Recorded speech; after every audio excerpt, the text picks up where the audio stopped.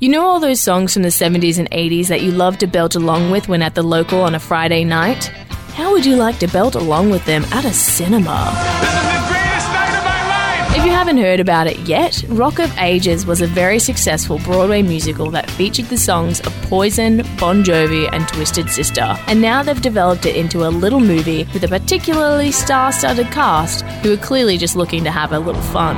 This place is about to become a sea of sweat, ear-shattering music and puke. It's set in 1987 in Los Angeles. Two kids who dream of being big rock stars fall in love and find themselves working the famous seedy bar, The Bourbon, which is loosely based on the Sunset Strip's Whiskey A Go-Go. With the club about to go under and a parental advisory group tearing down the door, the highly unreliable Stacey Jacks is set to play. The emotions are high and the notes are even higher.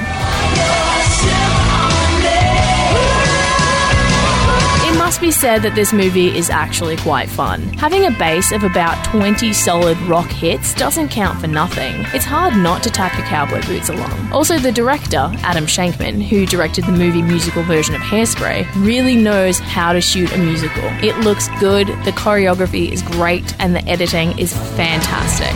That stage is a pedestal, and when you're up there, you're untouchable. The two leads, played by relative unknowns Diego Boneta and Dancing with the Stars star Julian Howe, are good enough. They do the trick, but they're very plasticky and Sap City. The real joy comes in the supporting cast. From Alec Baldwin and Russell Brand to Catherine Zeta-Jones and Bryan Cranston, the guys pull more than their weight and deliver most of the laughs. This club is totally out of control.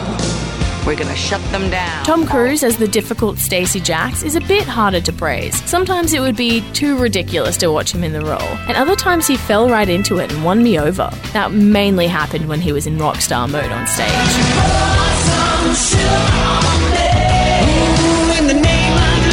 But in the end, it didn't mean anything to me. I haven't seen the musical version and I'm led to believe that there are a lot of differences, but the flimsy plot is just there to support the songs that will draw people in, so it's not worth it. I'm thinking I'll just watch Hairspray again instead.